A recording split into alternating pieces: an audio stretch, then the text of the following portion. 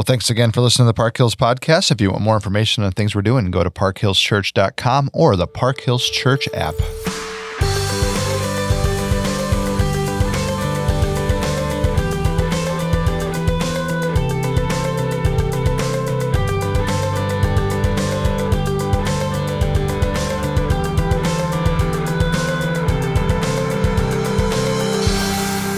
So we are back making a podcast. And when I say we, I mean me.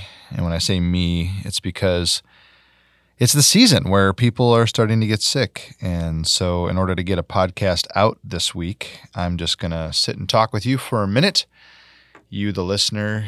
And first of all, I just want to say I'm grateful for you for listening to the podcast. And hopefully this is helping tie some loose ends off with the sermon and walking you through really the overall idea and some of the loose ends or the things that we'd like to talk about in a sermon, but whether it's due to time constraints or whether it's due to making sure that the message is clear, we kind of drop some of these things off. So this week we're talking about the idea of do you feel, and we're going to spend a little time talking about just our feelings and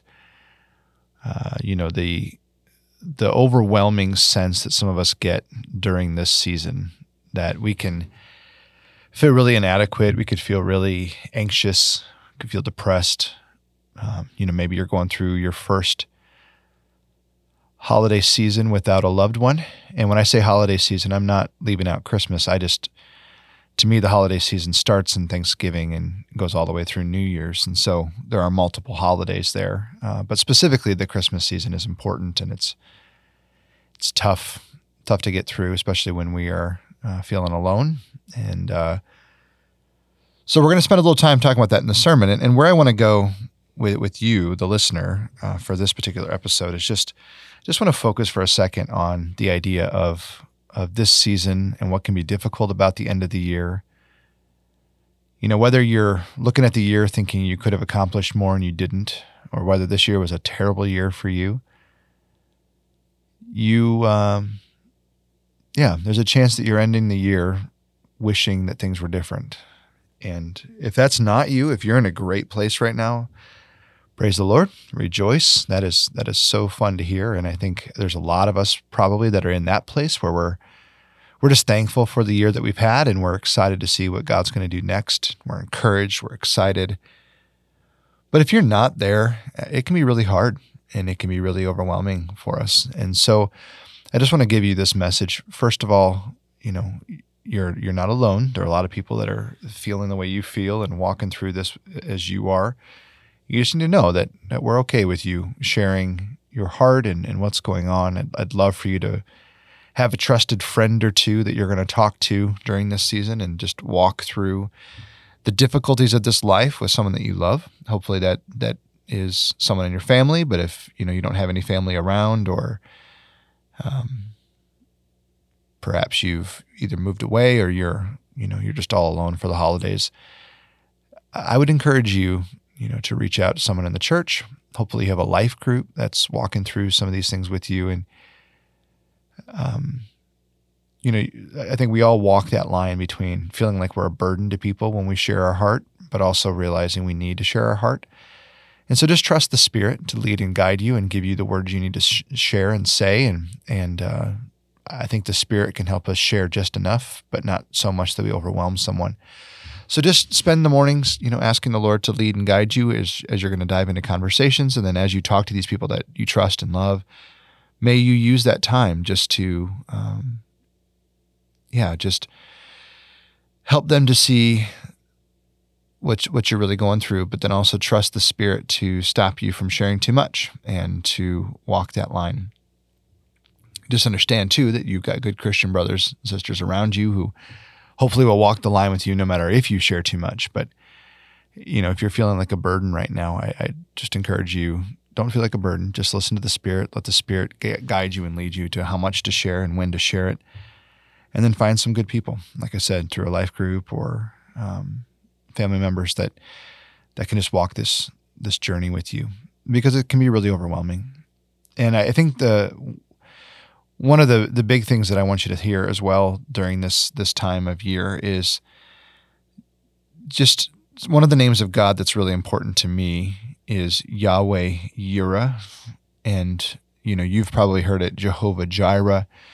If I were to get into the linguistics of it all, just a real basic conversation with you, the listener, the Hebrew word Yahweh, when it got translated into German, because the Germans have a strong language, and I have a German last name, so I feel like I can stand on some ground here and say something about it. But one of the things the Germans do is they don't have a great y sound in their language. And what they have done is, because of the position of the Hebrew letter in the alphabet, which is yod, it's close to a zh letter in the German literature. So what they did was they took the yod and they turned it into a zh. So and then the W becomes a hard V. So we see the word as Yahweh, and they would see it as Jehovah. You can kind of see how you end up getting there. So the Hebrew word YHWH becomes JHVH. And if you put the letters in there that go along with Adonai, you end up with Jehovah. So that's pretty much where the word Jehovah came from. It's a German construct of the Hebrew word Yahweh. And so in the same sense, the second word in that name, so I said Jehovah Jireh or Yahweh Yireh.